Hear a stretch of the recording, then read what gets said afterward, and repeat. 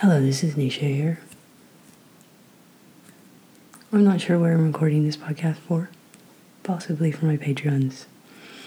I've had a note to record a podcast for my Patreons for a couple of weeks now. It's kind of coming to that end of year decompression. I've been having some work done on my body, taking some herbs, kind of, I suppose, clearing out all I've kind of taken through. And there've been some interesting themes in the work this year.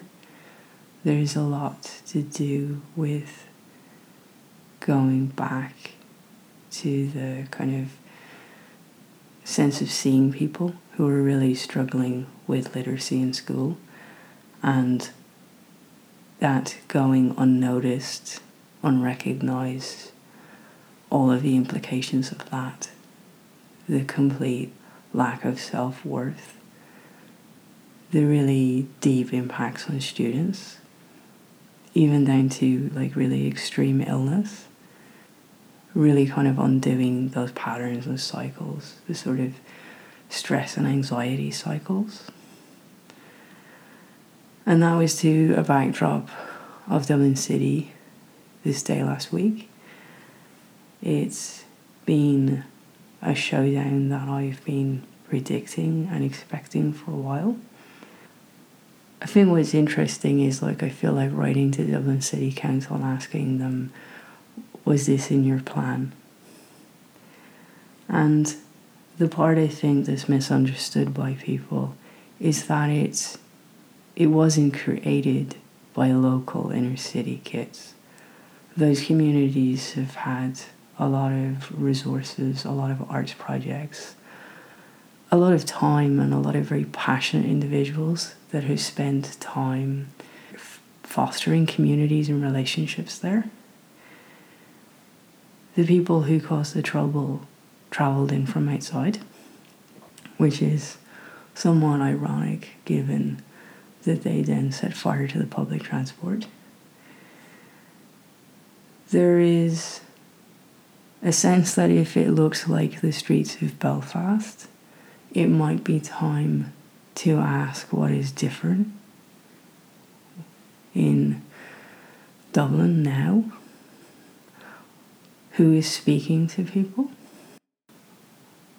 I know at the time of the last election, when there was a big campaign to vote left for the arts, that many people were deeply concerned about that. I think a lot of people in arts went along with it because they were just angry.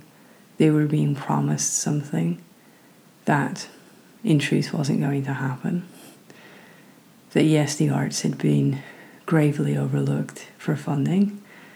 We had really turned their back on our cultural identity. But the reality is that violence is glorified by certain organizations, and they pick on people who are angry, who feel a gap, who feel a divide, who don't feel a place in our community. And this is why I go back to, is this in the design of Dublin City Council? Because frankly, over the last decade in particular, they have designed a city for American corporations, for their employees. I said that would only have a decade of a lifespan, and many of those organizations are starting to now let go of staff. And yet we have designed living and designed a city in whole sections around those companies. We have designed a city for tourists. We have designed a city for a young, fit, cycling, what I would class as yuppie set of people. And we have driven many Dubliners and many older people out of the city. We no longer have families. We no longer have older people. I notice huge ageism when I take my parents into the city. I notice that that is noticeably better on the north side of the city than the south side. I have seen a huge divide in the city that I don't like. I have really enjoyed the multicultural aspect of the north side of the city. And I'm deeply concerned a week after this that we haven't sought to find the ringleaders of the organizations. And there was organizations and there was messages and there was an orchestrated campaign by a very small number of people to threaten the lives of what they see as non-nationals here. And somewhere in this there is a silver lining, because on the day of when things unfolded, when something unfolded in our city that for many other cities would be taken as a given, a stabbing, there was no way that Dublin people were going to let that happen. And many of the people who came to the rescue were non-nationals. They were visiting people, or they were people who had come here and set up their lives. And they have become part of our community. And there was a community. And that made me very proud. On the night of the events, I've heard of many stories of people who were out, who realized that some of the people in their company were being targeted, and they delivered them home safely to their own doors. Those are the aspects of us that we can have pride in. So this is a very small subset of people who feel that they don't have a place in our society. And I think that we deeply need to work on that. We deeply need to work on the structure and the creation of our city. We need to work on the communities that are traveling in who feel that they don't have anything in their own communities. We need to work on, as someone said to me, in recent times, our city is becoming too Americanized. We need to work on that. It's not who we are. We need to look at the political motivations and the behavior of certain organizations that are glorifying crime and violence and hatred and disrespect towards the Gardaí. I wish sometimes that we wouldn't insist on making everyone else's mistakes. I wish we would, at least if we're going to make mistakes, that we sit down and dream up our own. I'm not greeting the Gardaí being given tasers with joy. I read that news story yesterday and sort of flinched, because I don't feel that they have been given the sort of training and perspective to not make the mistakes of other countries in racially profiling, and even in looking at teens in hoodies at the moment and making assumptions. And there are an awful lot of teens who dress in hoodies, and they're not all interested in setting fire to the Lewis. So I have grave concerns that we will just end up making the mistakes of everywhere else in our reaction and in our behavior. I think we are not targeting the right people to prosecute. I think we're not looking at the people who are organizing the hatred. And I think that we are alienating people even further who are reacting out because they're not part of our community. And that's what I wrote in Culture Night. Like, they don't feel part of our city. They don't feel part of our culture. And that takes work. And that work has been done in many communities. There have been many amazing projects. And so it's a very poor reflection, and it's very easy to jump to the sense that it's the people living within the city area that are creating this and creating the shocking images that we have. But they are not the people sending out voicemails to target and to incite racial hate.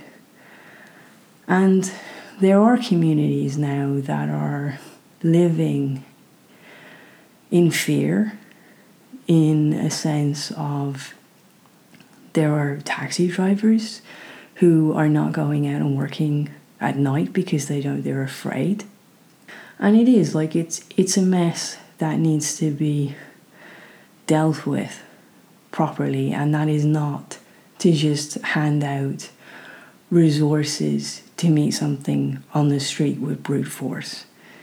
It is to speak to the aspects of who we are and to reclaim our Irishness, our culture, our city, to invite everybody back into it, to not have a very small percentage of people who like cycling and are capable of cycling to dictate the entire infrastructure, so that you shun everybody else from the city, that you make it a place that people have a sense of entitlement, that they don't expect old people to be in it. They don't expect certain demographics to be there.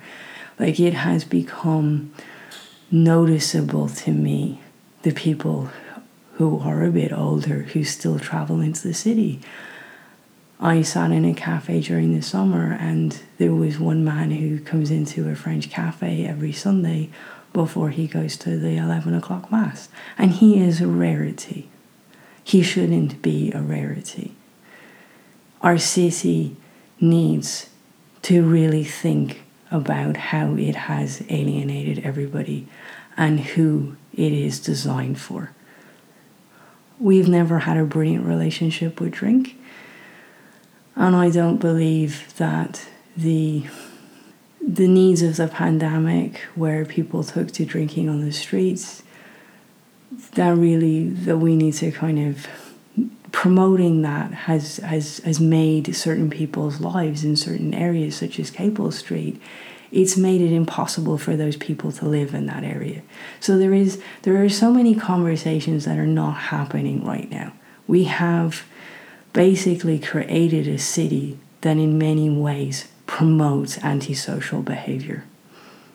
And so if we don't deeply look at the roots of that, it's not about handing out tasers for people to just react to what they think are the wrong people.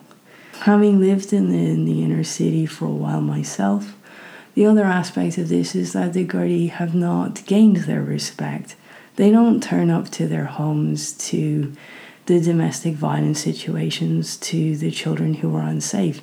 These communities, I've watched them. In one sense, it's extraordinary and amazing to watch them come together and to look after each other at 14 years of age, when their father's too drunk and has thumped them around, and everybody finds somewhere safe for them to stay for the night.